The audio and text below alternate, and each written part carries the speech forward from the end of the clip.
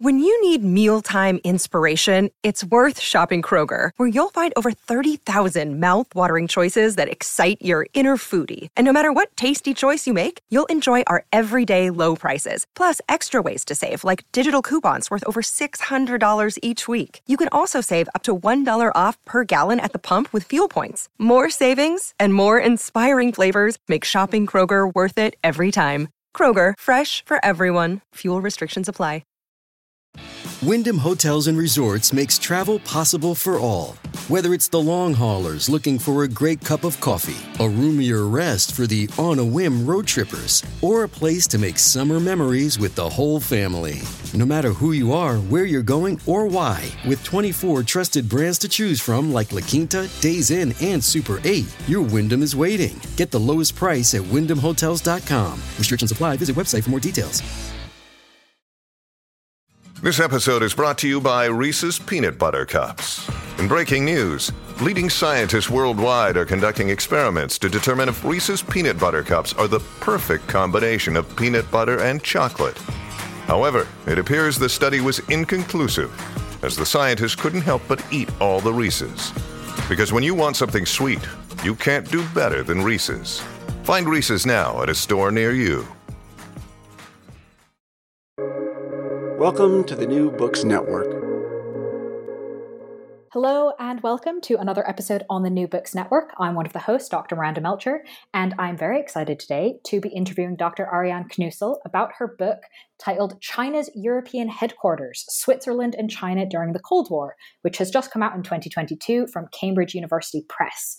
This is a really fascinating book that explains how the People's Republic of China used Switzerland as a headquarters for a whole bunch of things during the Cold War, for economic purposes, political purposes, a whole bunch of intelligence purposes, as well as kind of being the hub of cultural networks in Europe and also well beyond. This is an incredibly researched book using a ton of different materials, archives and languages that shows us kind of this combination of two countries that maybe we don't necessarily think about together, or maybe not in this context. And yet, as Ariane explains for us in the book, there's actually a lot to uncover. So I'm really excited to welcome you, Ariane, to the podcast. Well, thank you so much for having me here, and for being so gracious about my book. You're welcome. Yeah. Could we start off, please, with you introducing yourself and explaining why you decided to write this book? Sure. So I'm a historian based in Switzerland. I'm scientific collaborator in contemporary history at the University of Zurich. At the University of Freiburg. I've done my PhD at the University of Zurich, and I've been teaching history and sinology modules in Zurich, but I'm affiliated with in Freiburg.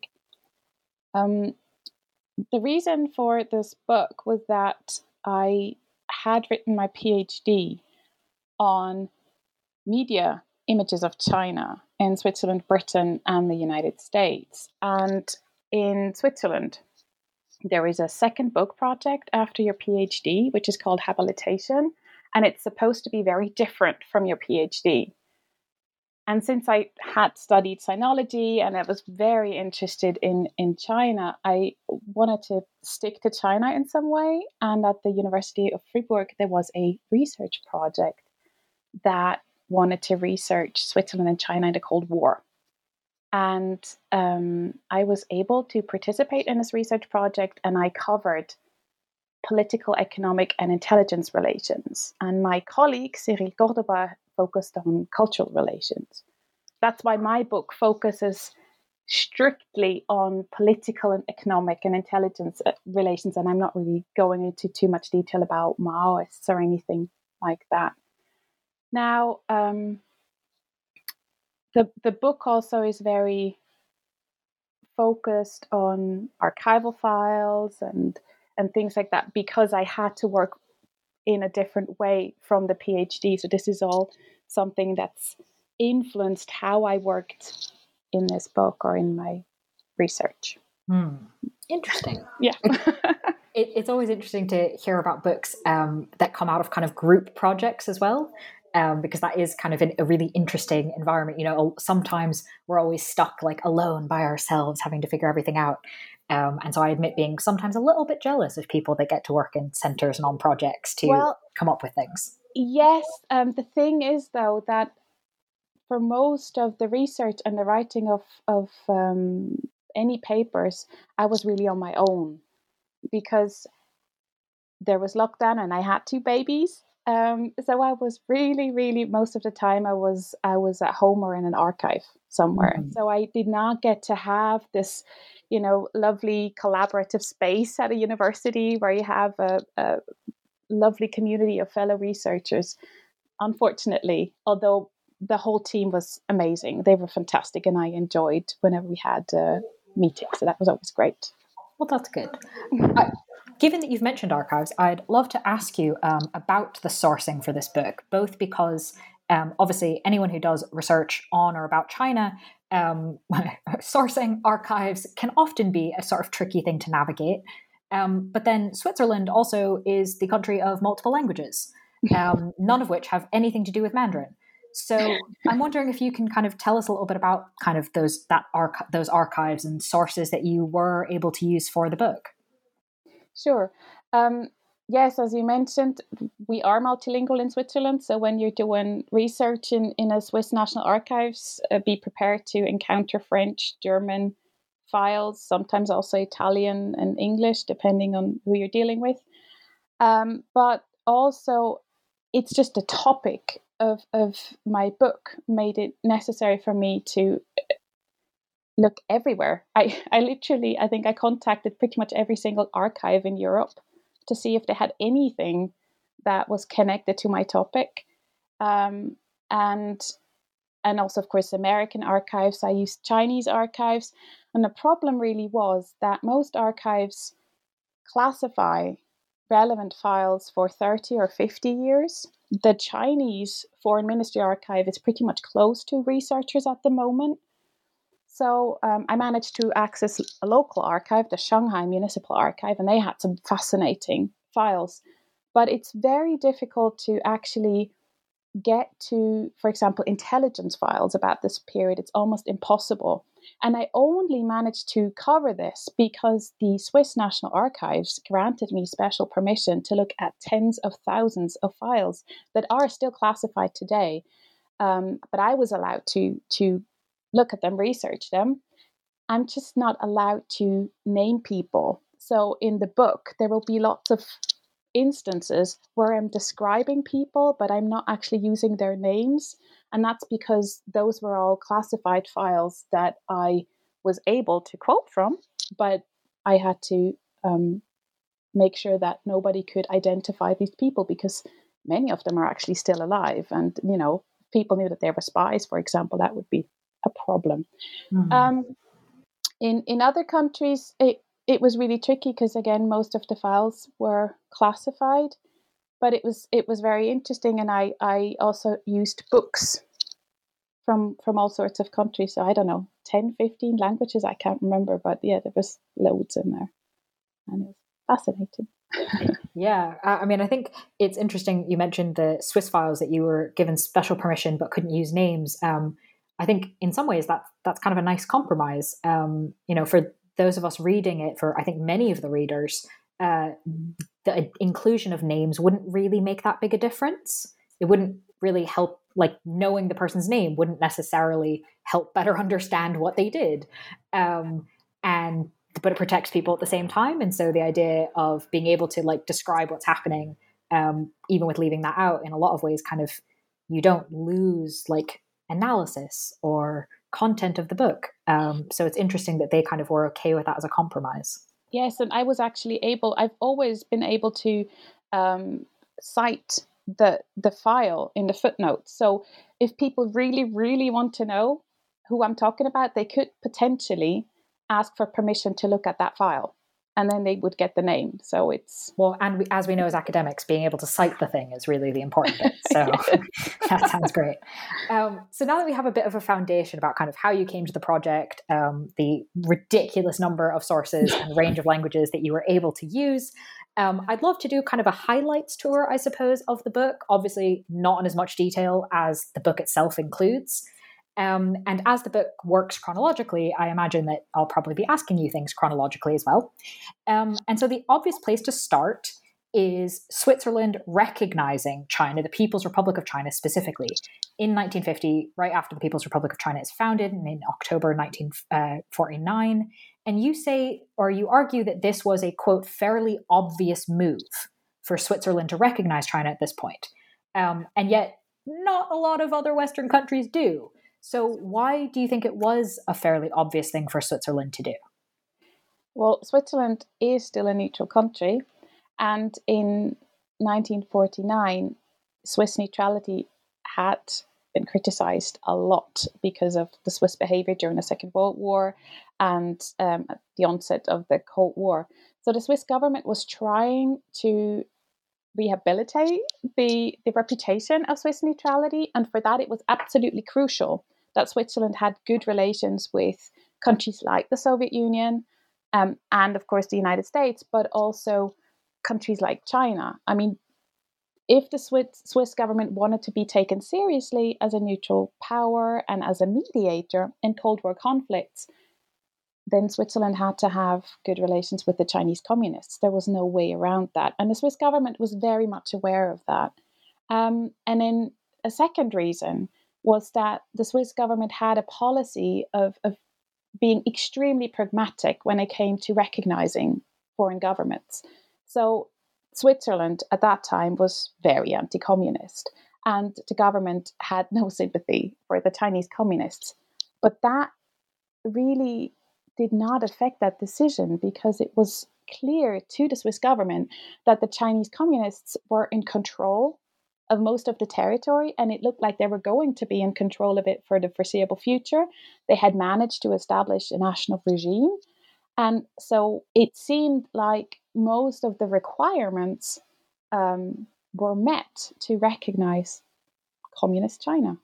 And then a third reason that the Swiss didn't really mention too publicly was that the government hoped that by recognizing China, the People's Republic of China, early on, Swiss commercial interests in China would be protected, and the Swiss companies would have an advantage over companies from countries that did not have official relations.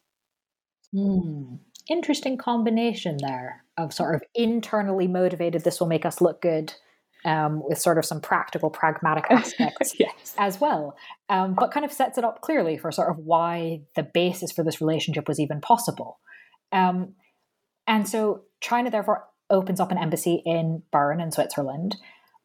But again, it's not necessarily inevitable at that point that kind of China starts using Switzerland as some sort of center of economic, political, etc. work. So why and how did China start to use this embassy in Bern as a hub for its activities? So this is a really good question, and it's difficult to answer because what we're missing right now is access to files that tell us more about the discussions among the Chinese leaders in 1949, 1950 about China, about Chinese relations with Switzerland. So all I have at the moment is files, or primarily files, from the Swiss Federal Police, which is the counterintelligence agency Switzerland has, and they were essentially trying to spy on the Chinese diplomats. And what they found out was that immediately after their arrival, so the Chinese diplomats, they arrive in Switzerland in December 1950, and immediately they start reaching out to the Chinese and they try to recruit Chinese expats. They ask, does anybody specialize in nuclear physics? Do we have engineers here? So it's clear that they start trying to reach out to specific people. They immediately start having contact with diplomats from all sorts of embassies in Bern. Companies from all over Europe very, very quickly start coming to Bern to meet Chinese diplomats. That happens literally within weeks. All of that. It's not quite clear how much of this had been planned by the Chinese, but it must have been to a certain extent because they were ready for them. And they were the people that they had sent over the minister, he later became the first ambassador. He was an intelligence heavyweight from China. So there was clearly some idea that Switzerland would become very important. And if we also look at the map of Europe, like if you imagine Europe, then Switzerland is right in the heart of Europe. The other countries that had diplomatic relations with China at that time were all up north. So we have the Netherlands, Denmark, Finland, Sweden, and so on. They're all up there, whereas Switzerland is in the centers. And all of the Swiss neighbors, Austria, France, Germany, Italy, they didn't have diplomatic relations with China. So people from those countries had to travel to Switzerland to meet Chinese officials. It doesn't matter what it's all about. This might have been communist sympathizers, but also business representatives. Lots of politicians came as well, and so on. So this hub function, I think, is kind of a mixture of this ideal geographic location that Switzerland has in Europe, but it's also influenced by the fact that we have, for example, Geneva in Switzerland. And Geneva is, of course, the European headquarters of the United Nations. We have lots of international organizations there. So the possibility or the opportunity to spy on other nations is great in Switzerland, and I'm sure that the Chinese were very well aware of that as well. That makes sense, and especially with the first ambassador being an intelligence officer, kind of builds that as a base. And I think we'll probably get into some of the kind of beyond intelligence, the economic or political reasons as well. You've just sort of mentioned with business people meeting in Switzerland, etc.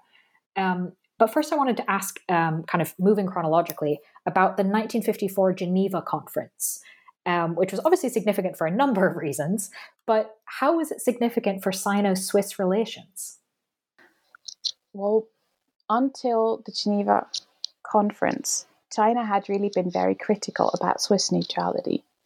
So the Chinese leaders, they were very critical, saying that, well, Switzerland is not really neutral. It's an ally of the United States. And as such, the Swiss cannot be trusted. And at the Geneva Conference, the discussion changed. So I don't actually think that the real feelings of the Chinese changed, but the way that they spoke about Switzerland and the way that they talked to Swiss politicians and diplomats about Swiss neutrality changed. And the reason for that was that the Geneva Conference was the very first massive or big conference that China participated in. It was the first time that Chinese diplomats and Chinese leaders like Zhou Enlai could present themselves on a global stage. So it meant a lot to the Chinese, and they made a huge effort to have a prepared, everybody had to undergo workshops and get special training so that the conference participation would go well. And at the conference, Zhou Enlai and others managed to establish contact with other politicians, with foreign journalists, with business representatives, and so on. And so for the Chinese, the conference was a success. And it was such a success that it could be used at home in China to show, look, we're changing how China is perceived. China is now seen as a main player on the world stage. Clearly, our program for China is working. The revolution is the way to go. So if we keep this in mind, the importance that the conference had for Chinese leaders, for Chinese propaganda, then it becomes clear that even though they still regard Switzerland as a Western power, as an ally of the United States to a certain extent, they changed their behavior towards the Swiss, and they credit them with part of this success. And for years afterwards, the Geneva Conference is brought up by Chinese leaders, including Mao Zedong, to say that China's grateful for Switzerland for hosting this conference, and that the conference showed that China is as peace-loving as Switzerland, and so on. I mean, it's quite fascinating how that changes. What exactly why were they so willing to give the Swiss credit? What was kind of special about the Swiss role in the conference from a Chinese point of view? Well, the Swiss role in the conference wasn't really anything. What happened was that during the time of the conference, the Chinese decided to really focus on the slogan of peaceful coexistence, to present China as a peace-loving nation, essentially. And they then very consciously used Switzerland's neutrality to stress that we love Swiss neutrality because we are also a peace-loving country. So you see there's a connection between how positively Switzerland was portrayed and the kind of portrayal of China as a peace-loving nation, this peaceful coexistence, this to really spread word about China's program of peaceful coexistence. And so by bringing it up later on, you kind of emphasize that idea of like, yes, we're peaceful, like you, yay, let's be friends. Yes, and everybody should take note that, I mean, this was really done in speeches where it was known that foreign journalists would be present as well, not just the Swiss. It was really used to kind of say, we love Swiss neutrality because we are peaceful. Now, everybody published that in their own newspaper and we're good. That's kind of the message that they would give. Got it. Thank you for explaining. Very interesting sort of setup here that we've got in the kind of first decade, really, of Sino-Swiss relations. And I want to kind of continue our progression, but as mentioned, think about the sort of economic aspect to this, because obviously this is all taking place within the context of the Cold War. And one of the aspects of that is an American-led embargo on exports to China. But Switzerland, unlike many of the other countries around it, as you've already mentioned, does recognize China. There were incentives at the beginning for Switzerland, hoping that their recognition would help Swiss businesses in some way. On the other hand, like, I don't think it's necessarily a controversial thing to be like, oh yeah, Switzerland didn't like, I mean, you've said it yourself, they didn't like communism. So there's kind of natural inclination to ally with the United States. So how does it work to kind of have Switzerland be sort of encouraged to be part of this US-led embargo on exports to China, but also be recognizing China at the same time? How does this sort of economic aspect impact Sino-Swiss relations? This is a very, very good question. So the United States put tremendous amount of pressure on Switzerland to join the embargo.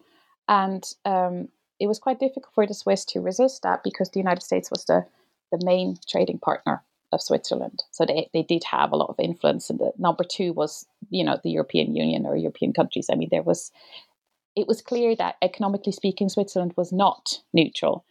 But the Swiss government was really worried about the way that a Swiss joining of the embargo would be perceived in the Eastern Bloc countries. Because again, neutrality was at stake. It wanted to be a mediator. It wanted to be regarded as a neutral power by the Soviet Union, by China, and other countries. So what eventually happened was that instead of joining the embargo, Switzerland and the United States entered a gentleman's agreement. It's called the Hot-Cylinder Agreement, which was almost like joining the embargo, but not quite. So Switzerland agreed to not sell any war material to China or dual-use items, so items that could be used for a war in some way. But it also continued to allow the export of certain products that were prohibited by the embargo. It just introduced quota systems for those. So what that meant was that you could buy certain goods in Switzerland that you could not in most of the other European countries and the United States, and then ship them to China legally. That was one thing that happened. On the other hand, though, the embargo also had the effect that the Chinese began to use Switzerland as a hub for an embargo goods network. So they actually had networks of embargo goods dealers. So they were, for example, a lot of them were German nationals. There are some Swiss, Many of them were based in Liechtenstein, and they would try to obtain goods for the Chinese that could not be bought legally. And they would buy them and then try to ship them to China. And so this was not really influenced by any Swiss behavior. This was really just because, again, we have the embassy with this hub function there. And so they have really good connections to all sorts of criminals that are willing to get these goods and whatever it is that they need. And so the Chinese were very much aware that their phones were tapped. So they knew that phone conversations had to be either coded or they had to not touch on sensitive issues. And so it was really crucial that these embargo goods dealers could travel in person to meet Chinese diplomats and discuss whatever it was that they needed. And again, that's why I think the location of Switzerland was so important, because it was, of course, a very easy place to travel to from all over Europe. So you have these embargo goods dealers that start traveling to Switzerland, and then you have these networks that several of them then work together trying to obtain certain things and ship them to China. So besides the economic side, obviously the legal and the not so legal that you've just described for us, how else was China using Bern in particular as a hub kind of throughout this period? Now that we sort of established it in the 50s, it kind of becomes a solid base. And you described not just as a regional hub, not just Europe, but really more globally. Besides kind of this economic aspect, how else was China using it, as you said in the title, as its European headquarters? Yes, so we have it's also a political hub. In the 50s, this is mainly European politicians who want to, for example, from Italy and from France and from Germany, who want to speak to Chinese diplomats and discuss potential future scenarios. And then in the late 1950s, the whole thing becomes global. We have a lot more contacts with Latin America and with Africa. And the reason for that is the Sino-Soviet split, which begins around 1956. And it's essentially a period in which the Soviet Union and China do not agree anymore, and China starts challenging the Soviet Union's leadership, the communist camp, and China tries to essentially become the new leading country in the Eastern Bloc, and so it actively reaches out to European communists, but also to the newly independent countries in Africa and to various countries and governments in Latin America. And it tries to essentially bring them to their side. And this is done through, for example, they do send a bit of money, but most of it is done like they invite people to travel to China. They send a lot of delegations to those countries. Obviously, commercial relations are improved and so on.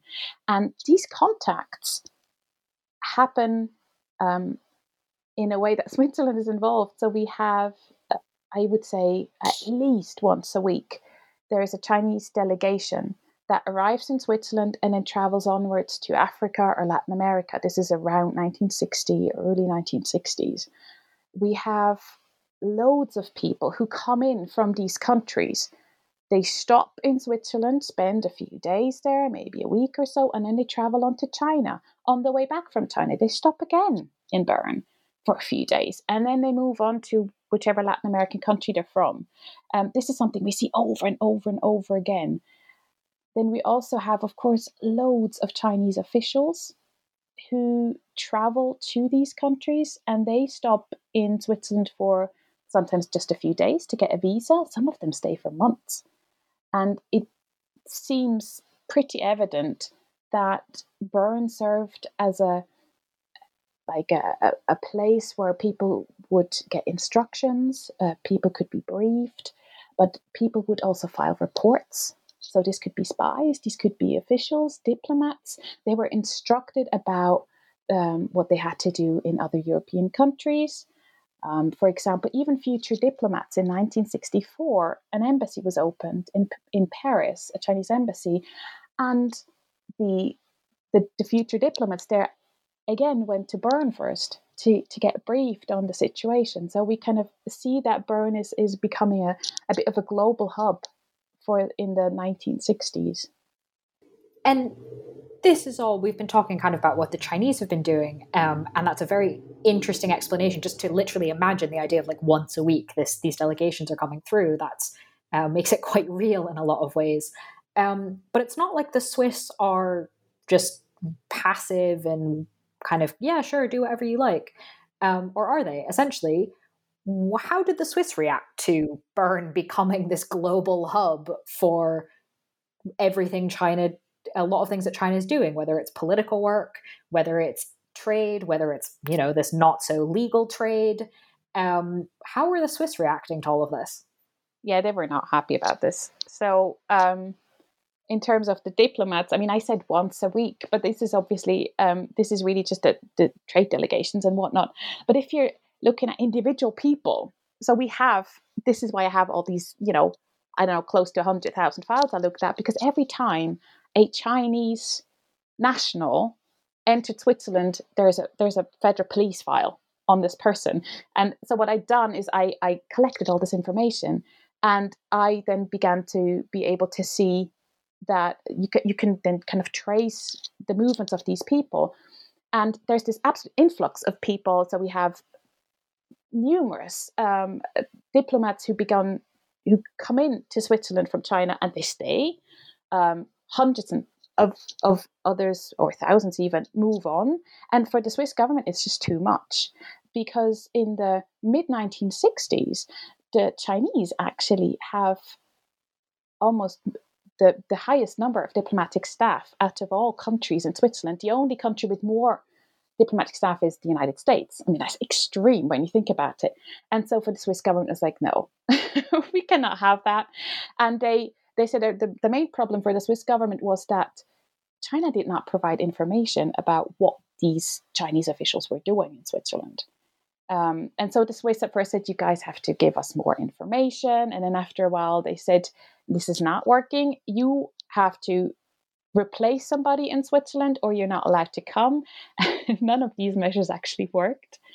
So there was quite a problem, because the Swiss were like, we cannot be seen as a center for the Chinese communists, because again, that's going to damage Switzerland's reputation in the West. So there is this dilemma that they have to deal with.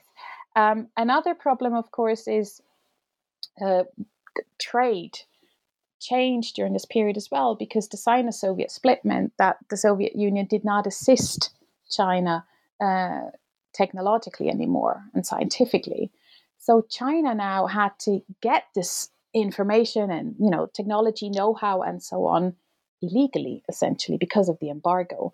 And so in the 1960s, the embargo goods network that's operated from Switzerland becomes bigger. And the focus on kind of nuclear weapons or products or goods needed to produce nuclear weapons, that increases as well. So we see a lot more efforts in that respect. And the Swiss Federal Police is trying to register everyone who's in contact with the Chinese embassy and the Chinese consulate in Geneva. But of course, it's really difficult, because you cannot, if people make a phone call, all you have is the sound of a name. And if they give you a last name, there might be, I don't know, hundreds of people or thousands with that name in Switzerland alone. If you didn't have a German name, this might be a German person as well. So it becomes very, very difficult for the Federal Police to keep track of all these people that are in contact with the Chinese, and business representatives.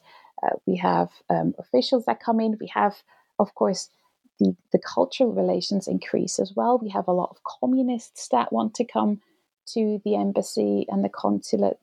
And all these people are supposed to be investigated by the police, but it's just impossible. So that this is really, the 60s are a bit of a problem for the the Swiss government, it's a bit helpless. There's just too much movement and they cannot keep track of what the Chinese are doing. I'd love to kind of stay on this idea of the tracking and the sort of what's happening and look at sort of both sides of it. So in one part of the book, you talk about, in quote, intelligence with Chinese characteristics, right? The sort of an adaptation of a phrase that we hear a lot now. And I'm wondering kind of to understand sort of some of the amazing sources we've already talked about from the Swiss Federal Police side, if you can kind of describe for us a little bit kind of what did intelligence with Chinese characteristics look like in this context, so that we can then understand sort of, I'll then ask you probably about how the Swiss responded to that. Well, so what we're having is this idea that in around 1949, the Chinese don't really have an intelligence agency that can operate abroad. It just doesn't exist. And they also don't have diplomats. So what they're doing is they're essentially doing like a crash course for diplomats. And the people that they pick to be diplomats are often either military or intelligence officers, sometimes both. And that means that this kind of the diplomats that we have in Switzerland in the 50s and the 60s, among the senior diplomats, there's always several intelligence officers. And what they do now is that they reach out to people. So they try to get information that they need quite creatively. This is different from what the Swiss counterintelligence have been used to. And they try to do this through, for example, contacting ethnic Chinese. That means, so it could be People's Republic of China or Republic of China, which would be Taiwanese nationals, but also, for example, people with a Chinese background, so Chinese Indonesians. They're Indonesian citizens, but they have a Chinese background. Maybe their grandparents had been Chinese, or Chinese Americans, something like that. So all these people are now potential recruits, and they can now be used for China's intelligence activities. That's kind of what this slogan is supposed to describe. And what we see in Switzerland is that we have lots of different intelligence networks that are then created and operated. Some of them focus exclusively on Switzerland. For example, that we have Taiwanese students in Switzerland, or another one focuses on Chinese Indonesian students in the Netherlands, and so on. Or we have maybe French businessmen, Italian businessmen, and so on. And then others we have, and it's not quite clear what the nature was, but Chinese restaurants in Europe, they were connected to the embassy in Bern. And then, of course, the very famous ones are the Republic of China diplomats that were used as well. So there's lots of different intelligence networks that are set up, and all of those bring different information to the Chinese. Quite creative. So I'd love to, before we move on to the Swiss reaction, can you tell us a little bit about the Republic of China Intelligence Network? Because just to clarify, that's the People's Republic of China and Taiwan working together in a clandestine intelligence network, which is maybe not what people would expect thinking about Chinese politics.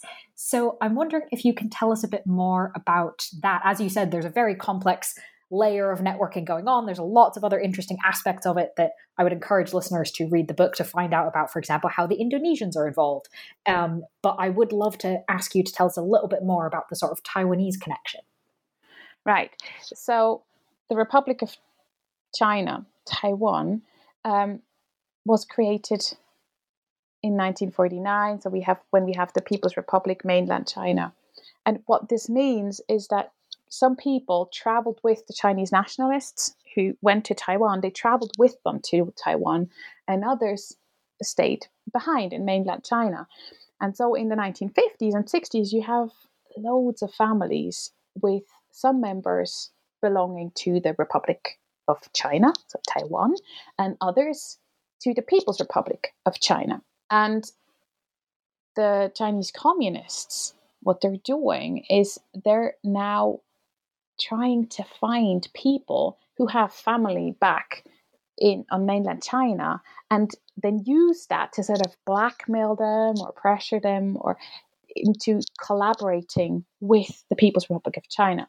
So to give you an example, in Geneva we have lots of Taiwanese diplomats, because in the United Nations the China seat belonged to Taiwan, not the People's Republic of China. So you have this really weird situation that in Switzerland, which only recognizes the People's Republic of China, you have diplomats from Communist China, but also diplomats from the Republic of China, so from Taiwan. And what the communists are doing is they're contacting these Taiwanese diplomats, and some of them have family in mainland China, or they want to return themselves, or their family, their parents want to return to mainland China. And they essentially recruit them as agents and informants. And it's not quite clear how big these networks were, but it's clear that we have numerous Taiwanese diplomats who work for the United Nations and other international organizations, and they often travel to Geneva for meetings. And when they're in Geneva for these meetings, they hand over information to the Chinese communists. A lot of it is UN related or other international organizations, but they also give them information about Taiwanese diplomats, the Taiwanese government, Taiwanese citizens. So there's a lot of information that is being handed over to the Chinese government or Chinese communists by these Taiwanese diplomats who work for the UN and other international organizations. Absolutely fascinating, I think. Deeply fascinating. Thank you for explaining that to us. And as promised, then my next question really is about how the Swiss Federal Police in particular responded to these Chinese intelligence networks that were, running all over the country. Well, what they tried to do is they tried to figure out who was a spy and who wasn't. And so what they did was that everybody who contacted the embassy or the consulate was registered. I mentioned that before. And then they had these people investigated. Everybody that they could identify was investigated. It didn't matter if you were a Chinese student studying in Switzerland, or if you were a Swiss student who wanted to have a little Mao Bible, or a lady who wanted to have a map of China for her little church meeting. It did not matter. Everybody was investigated. And then they also tried to follow, as soon as a Chinese citizen, Taiwanese, from Hong Kong, from mainland China, as soon as somebody from these areas came to Switzerland, they were supposed to be traced or tracked.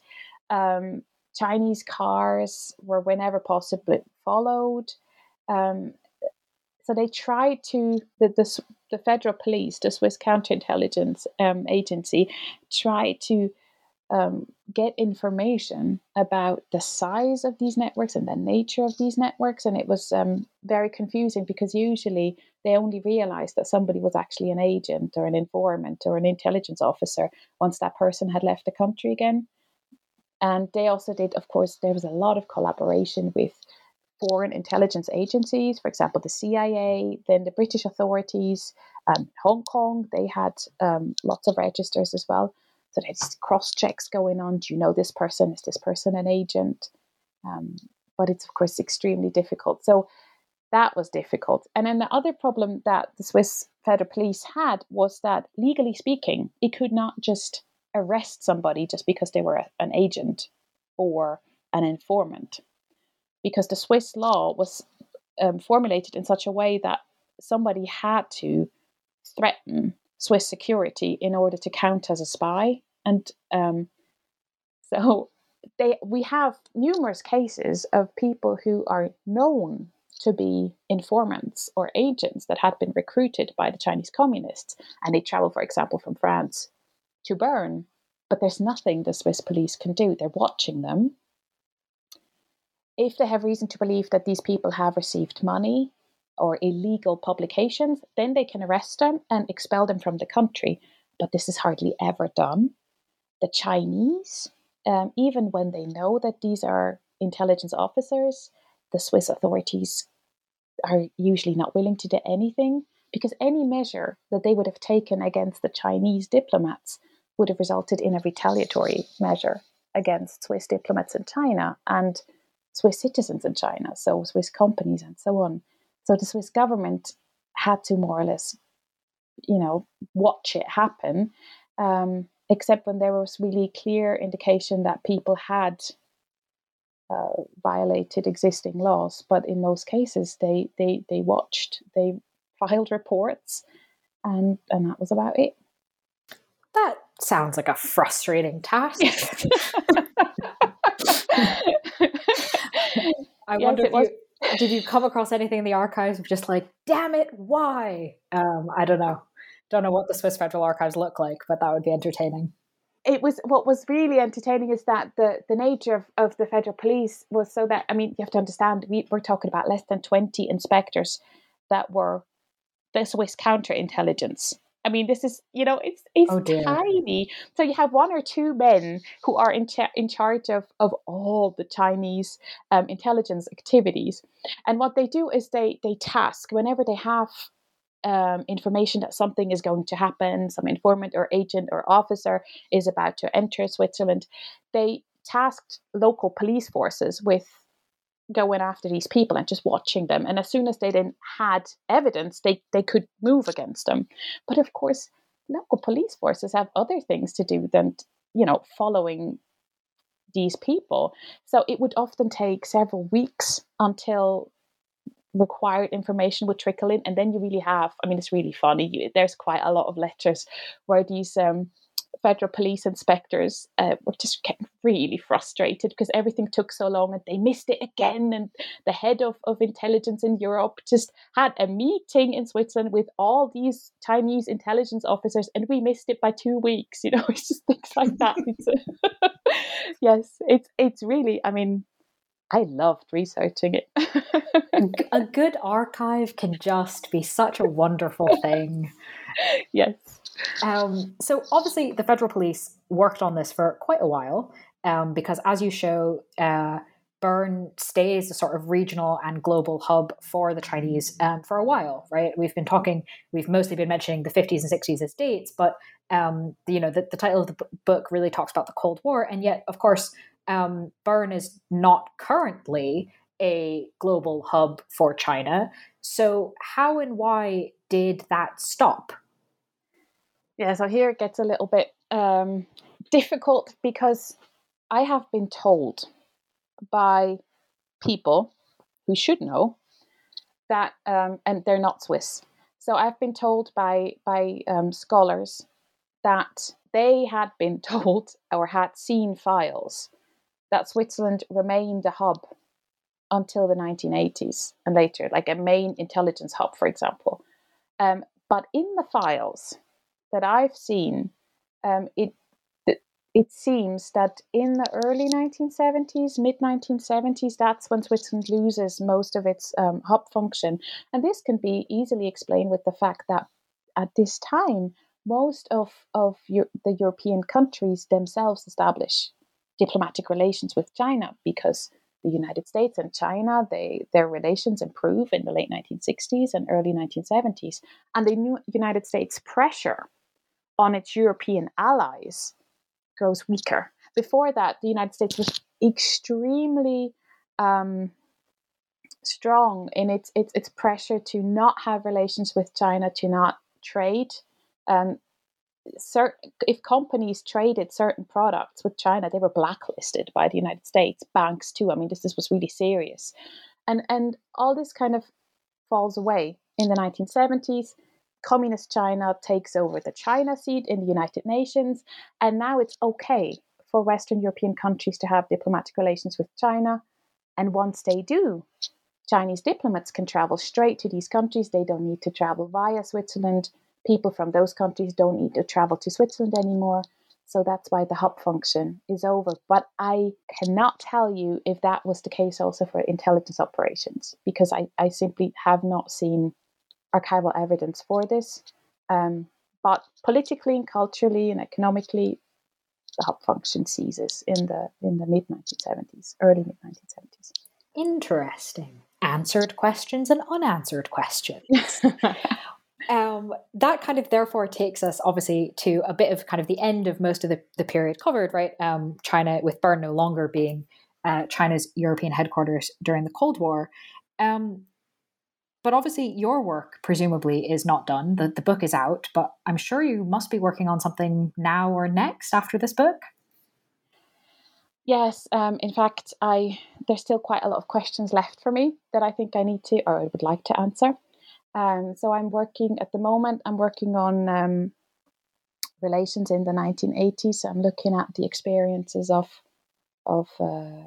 Swiss companies in China in the 1980s.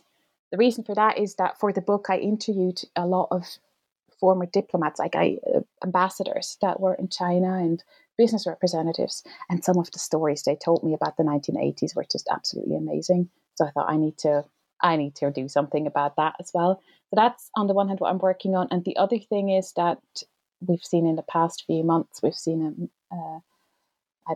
slew of media reports on Chinese intelligence operations in the West. And I would like to compare kind of current activities to the Cold War to kind of explain how have things changed and which aspects have actually been taken over from the Cold War period. Well, both of those sound interesting. So if either or both become books, please let us know and come back and tell us about them. I certainly, as we said, it's always good to have a nice archive, but interviews can also yield all sorts of interesting stories. So I'm glad that you're making use of that, and hopefully we'll be able to, the rest of us will be able to read them at some point. But while you are off doing that, listeners can read the book that we've been talking about, which again is titled China's European Headquarters, Switzerland and China During the Cold War, from Cambridge University Press in 2022. Dr. Ariane Knussel, thank you so much for being on the podcast. Thank you so much for having me.